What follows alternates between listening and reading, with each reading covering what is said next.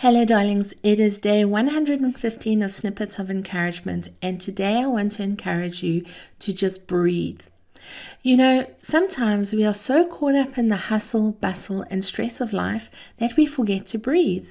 Well, then I'd be dead if I weren't breathing, you may say. And while that's factually true, I'm not talking about the breathing it takes to remain alive. I'm talking about conscious, aware, focused breathing to center yourself and relax. I'm sure you may have noticed moments when your breathing is extremely shallow and rapid and you're not even jogging or running.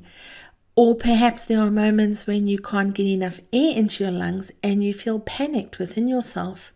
These are all signs of stress and indications that we need to recenter ourselves and return to our core.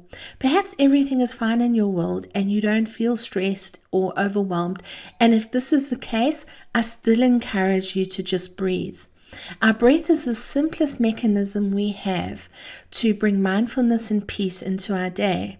Wherever you are, if we take a few moments to be still, to breathe in deeply from your stomach, filling your lungs and then exhaling fully, this simple exercise is like a pause button with which we can regroup ourselves. I love to do this to the count of 4. So I breathe in deeply to the count of 4, hold the breath to the count of 4, and then exhale for the count of 4. I do this 3 or 4 times, and within the span of less than a minute, I have become present and mindful with myself once more. Our breath is truly one of our greatest gifts and allies. We can connect consciously within every situation of our day, and nobody can control or interfere with how we do it. It belongs completely to us. So be encouraged to connect deeply with yourself through breathing. It's a wonderful way to create space within for you. You've been listening to Snippets of Encouragement with Angie Barnard.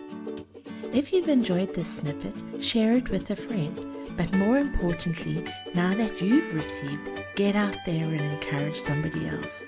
Have a wonderful day. Bye-bye.